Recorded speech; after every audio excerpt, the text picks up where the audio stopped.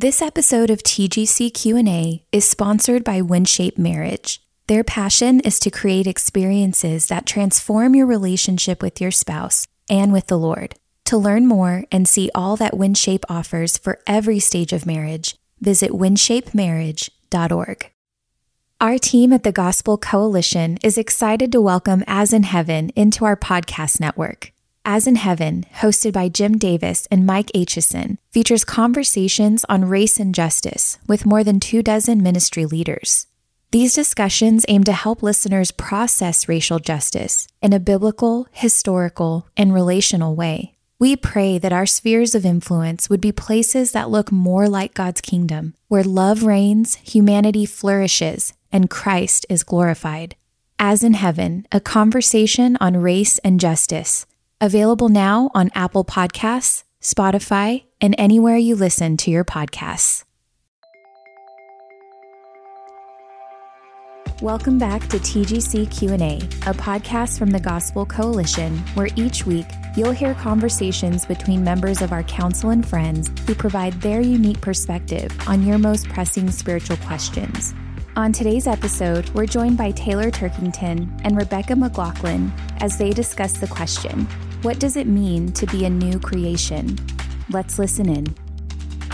In 2 Corinthians 5:17, Paul talks about Christians as a new creation. What do you think that means? Oh, Rebecca, I think that Paul is talking about in this context a dramatic life change. He says he doesn't see people according to the flesh anymore, but now in Christ. So there is this major transformation that defines them. Like the old is gone, the new has come. And really, in our lives, there is a very real transformation when we have come to know him. It is the initiation of our eschatological future. It's the tastes of the new creation that comes into us as we are people who've been this transformation, this new covenant heart that's come inside of us. I think that's what Paul's talking about in chapter 3 of that book, about this transformation that's been coming. And now he's exclaiming about it in this verse in chapter 5. It's like Paul can't even get over it in the way that he explains it in this verse. New seems to be almost a summary of what God does through the gospel. It's a new covenant. There's a new commandment. There's a new covenant heart, and there's this new creation that's coming. All of it is summarized in this newness. Yeah, I love that. I think just to build on that idea of newness, I had my third baby 8 months ago. And anytime I see words in the Bible that seem to connect up with something in God's first creation, I kind of start brewing on that because I feel like he's given us so many living metaphors in our lives to understand more of who he is and how we relate to him. So if I think about the new creation that is my son Luke, who's 8 months old, he has all the physical features that he will have, God willing, when he's an adult. He has his arms, he has his legs, he has his head, his eyes, all of the features. And all of them are working to some extent as they will one day work. So he can move his legs, he can use his mouth, he can wave his arms around.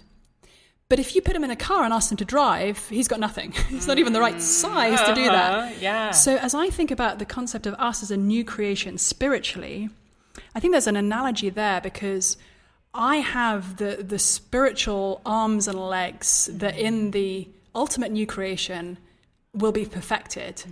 But right now, I'm often functioning at the level of, I don't know, maybe a 2-year-old. I've been a Christian for a really long time. But I'm able to do some of the things that my one day perfected self will be able to do. But I'm still battling with sin in so many ways and struggling with weakness in so many ways that it seems like I'm both entirely new and very far from what I will one day be. I don't know, do you find that helpful? Yeah, I think I can see what you're saying. This idea that you are new and you're able to do these things that you may not have been able to do before in the womb, maybe even. But now you're this newness that eventually is going to progress to something much greater. And that's what we're going to have in the new creation. At the same time, in this newness, we are able to fight sin, right? Like we can, because of the Spirit that indwells us, actually fight sin, and we are becoming sanctified. There is a process of growth even in the midst of this today. And I think we're caught in this tension as Christians, which Paul experienced as well, where he prayed 3 times for God to take away the thorn in his side, whatever it was. And God's answer to him is, my grace is enough for you. My power is made perfect in weakness. And I think there's an extent to which probably all of us are carrying things that we really wish God would just take away. Like I could do with being a much newer creation in some areas of my life. Well, that's how it feels. And sometimes God does take away those areas of struggle and sin. And I think sometimes we're actually finding ourselves in that place of saying, you know what, I'm praying and praying and praying for God to take this away. It remains a struggle for me, but I can be confident that his power is made perfect in my weakness. So what we're saying is that this verse does say that we are a new creation, that we are completely new. The old order has passed away. We are under a new system, being in Christ. And Paul's exclamation about it, the old is gone, the new has come. But at the same time, that doesn't mean that we don't sin. Like we are not fully glorified yet. We are still waiting for the ultimate new creation when we will be completely new and perfect. So at this point, there's still a struggle, though there has been transformation. And my son Luke, he's not partly human or maybe human. He is fully human, but he is not yet what God will one day make him to be. Yeah, and I think there's another way that I've heard this text perhaps used poorly, and that this idea of I'm a new creation, so don't judge me. Like it doesn't matter how I live because I'm a new creation, and which is again the opposite of what Paul is saying here. In context, a couple verses before, he's talked about how we all live to please Jesus Christ because we will stand before him as he's our judge. And that in a couple verses later, he's talking about how we are then called to be ministers of reconciliation, that being new is being under a new value system. It's a new transformation, but also a newness of our obedience that comes under the lordship of Jesus Christ. And why would we cling on to something that is old and dying when we can be clinging on to Jesus, who is new and alive? Amen. And that's exactly what it looks like to live out our lives as new creations, living out the things that the Lord would have us do. I'm so thankful for his work and for the newness that he gives us that I feel like is promised in the Old Testament, and then we can see like the fulfillment, the beginning of that right here, and when we come to know the Lord and this new creation here, and then ultimately when he does it again. Can't wait. Thanks for listening to today's episode of TGC Q&A.